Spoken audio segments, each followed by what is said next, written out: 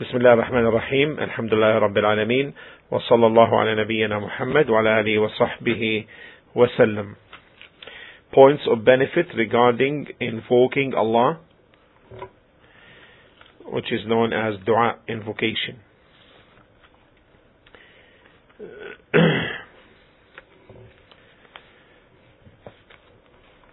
The greatest scholar, Sheikh Abdul Rahman bin Sa'di rahimahullah, asserted that the one who invokes Allah seeking something or asking Him to ward something off that he fears, he should not have his intention limited to this objective of seeking or warding. Rather, he should have his intention be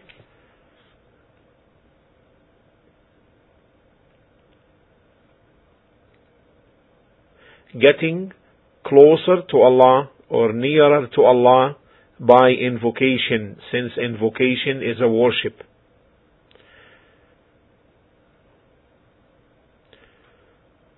So, whoever his intention in dua is to get closer to Allah, then this is more perfect, much more perfect than the one who limits his intention for that which he seeks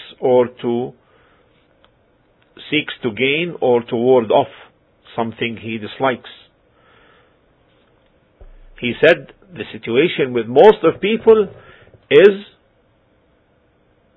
restricted, their intention being only to seek what they want and to ward off what they dislike or they fear. This is deficiency and deprivation and loss of the great merit of invoking Allah, having the greatest intention, getting closer to Him and drawing nearer to Him.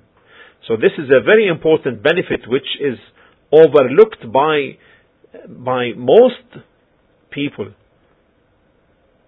When they invoke Allah, they focus on the matter they seek, either to gain or to be warded off. And they forget about the issue of getting or drawing nearer to Allah, closer to Him, because dua, invocation, is worship.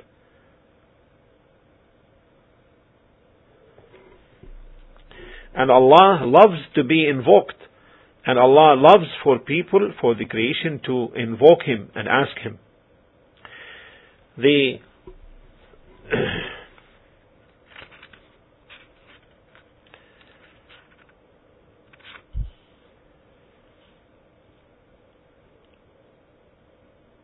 There are conditions, the second point of benefit.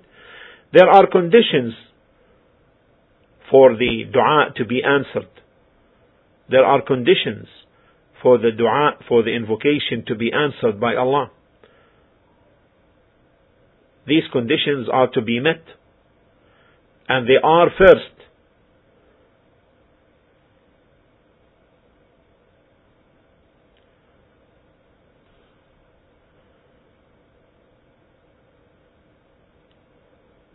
responding to Allah's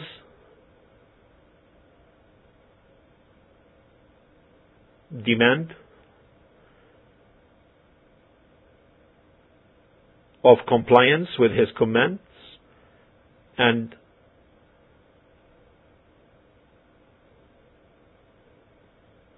staying away from His prohibitions. Listen to what Allah says in this respect in chapter 2, verse 186. وَإِذَا سَأَلَكَ عِبَادِي عَنِّي فَإِنِّي قَرِيبٌ أُجِيبُ دَعْوَةَ الدَّاعِ إِذَا دَعَانِ فَلْيَسْتَجِيبُوا لِي وَلْيُؤْمِنُوا بِي لَعَلَّهُمْ يَرْشُدُونَ. And when my slaves ask you concerning me, then answer them, I am indeed nearer to them. I respond to the invocations of the supplicant when he calls on me without any mediator or intercessor. So let them obey me and believe in me. This is the condition. So that they may be led aright. So the one who does not obey and submit to Allah, then he will deprive himself from Allah answering his supplication. Because sins and disobedient acts stand as a barrier between the slave and Allah's answering of his invocation. Some of the righteous predecessors, as-Salaf, as-Salih, said,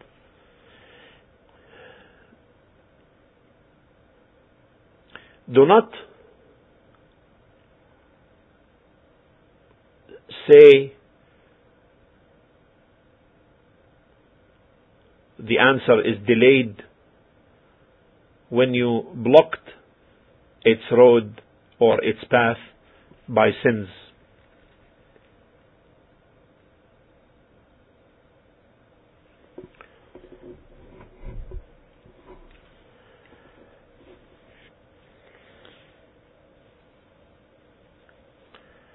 The second condition,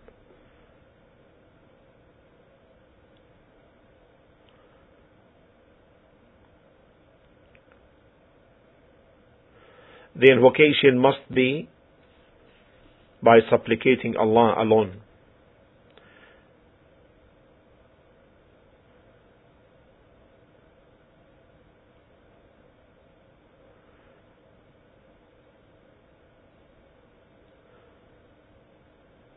قال الله تعالى in Surah Al-Jinn, verse 18, 72, verse 18, وأن المساجد لله فلا تدعوا مع الله أحدا وأن المساجد لله فلا تدعوا مع الله أحدا, and the mosques are for Allah alone, so invoke not anyone along with Allah. And the Prophet ﷺ said, إذا سألت فاسأل الله, if you ask Allah alone. وإذا استعنت فاستعن بالله, and if you seek help and aid, then seek it from Allah alone. The third condition is the presence of the heart while invoking, while supplicating. The presence of the heart.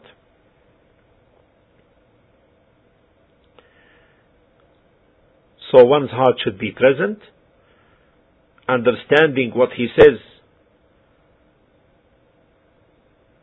contemplating the greatness of the one whom he is invoking.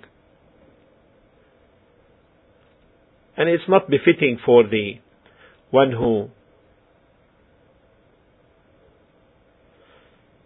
humbles himself to Allah and submits to Him to address Allah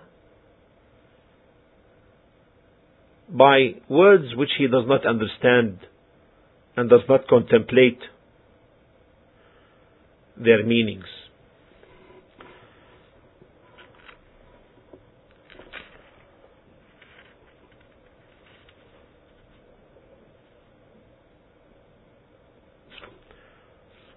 And in the hadith, the Prophet ﷺ said, Allah wa'alamu, and know that Allah does not answer the dua from a heedless heart.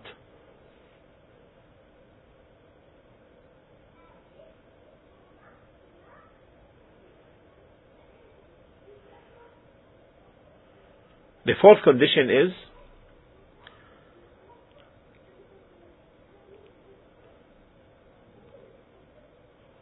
not to hasten in the dua. Not to hasten in the dua. Because the supplicator might invoke Allah and the response might be delayed due to a wisdom known to Allah. So Satan may take this opportunity and whispers to the person to leave the invocation, and thus despair. And in the hadith and the narration, the Prophet ﷺ said, the one of you will be answered as long as he does not hasten and say, I have invoked, but there was no answer. I was not answered. My request was not answered. And thus leaves the dua, abandon the invocation.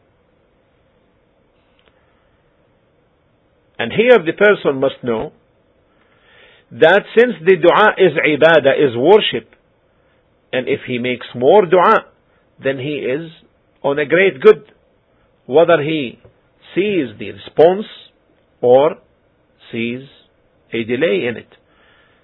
And we know that Allah subhanahu wa ta'ala, when He answers the invocation, either He gives what the person asked for, or gives something, or delays that to the hereafter, or wards off something evil, equivalent to that which he asked, but from an evil. So the person does not know really where is the good. And that's why he must keep and have full trust in Allah. And this is the content which distinguishes the believer.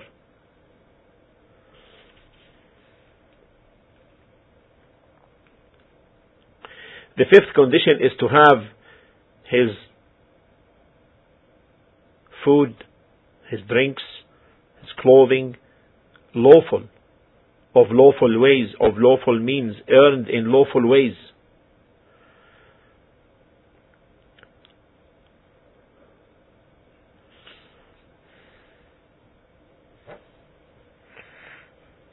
A person, as the Prophet ﷺ,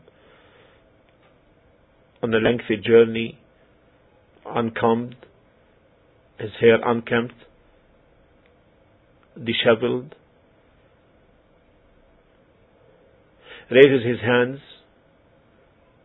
towards the sky and says, Ya Rab, Ya Rab, O my Lord, O my Lord, while his food is haram, is unlawful, his drink is haram, his clothing is haram, nourished by haram, unlawful, and it's impossible that he will be responded to.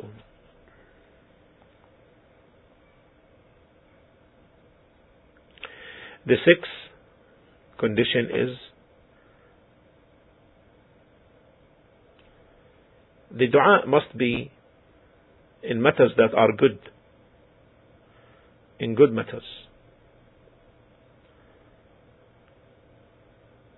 And the Prophet ﷺ said, the person will be answered as long as he does not invoke something that is sin or severing of kinship, severing the ties of kinship. The seventh condition is having good opinion in Allah. Having good opinion in Allah.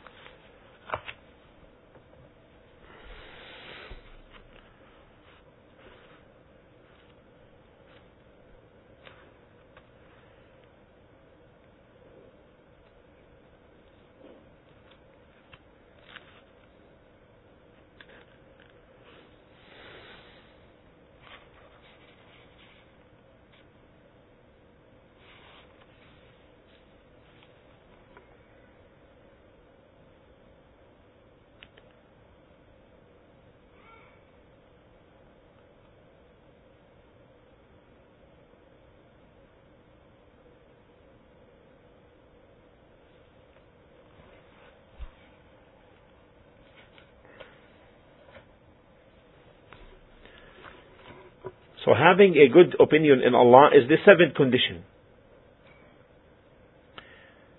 The Prophet ﷺ said, "Let not one of you die except that he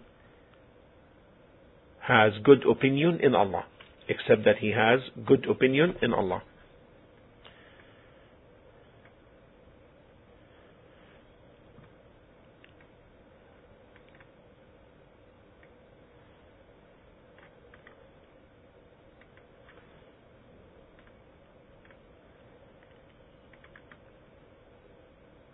And also the Prophet ﷺ said,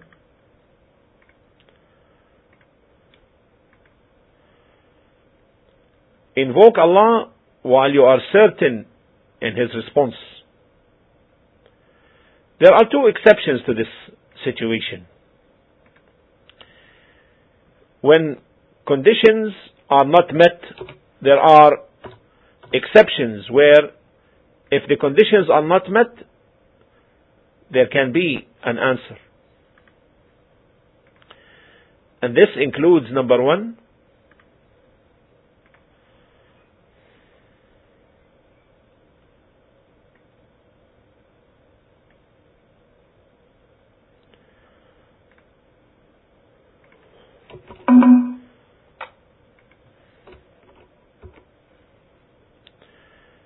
the invocation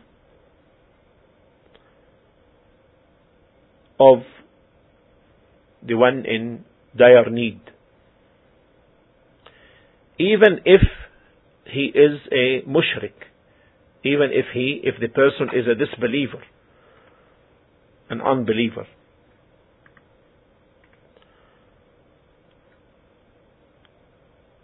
So how about if he is a Muslim and a believer? قال الله تعالى, Allah subhanahu wa ta'ala, the Most High, says in Surah An-Naml 27:62, أَمَّنْ يُجِيبُ الْمُضْطَرَّ إِذَا دَعَاهُ وَيَكْشِفُ السُّوءَ.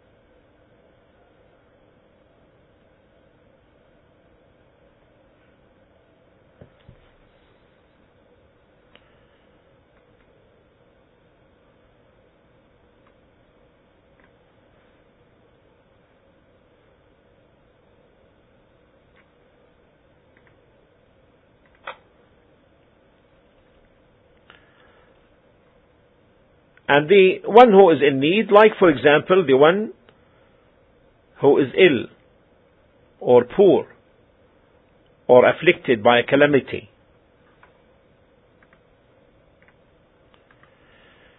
The second is the invocation of one who is oppressed or unjustly dealt with, injustice done to him. Because the Prophet ﷺ said, beware of the invocation of the oppressed, فَإِنَّ لَيْسَ بَيْنَهَا وَبَيْنَ اللَّهِ حِجَابٌ. There is no veil between it and Allah subhanahu wa ta'ala.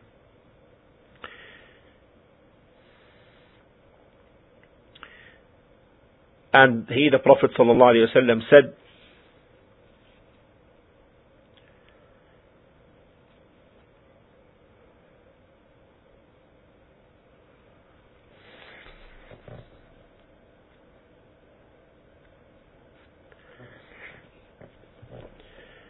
دعاء المظلوم, دعوة المظلوم مستجابة. The answer to the invocation of the oppressed one is answered, even though he may be a disobedient sinner, because his sin is upon himself. So the invocation of the oppressed against the oppressor, the one who did unjustly to him, who had done him injustice, is answered. So the person must be aware of this.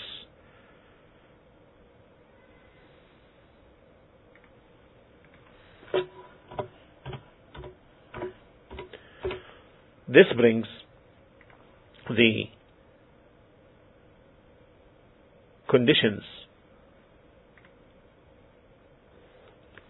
concerning the answering of the invocation to conclusion. We ask Allah subhanahu wa ta'ala to make us from those who ascribe and fulfill these conditions in the way that pleases Allah the Most High. Walhamdulillah Rabbil Alameen. Wa sallallahu ala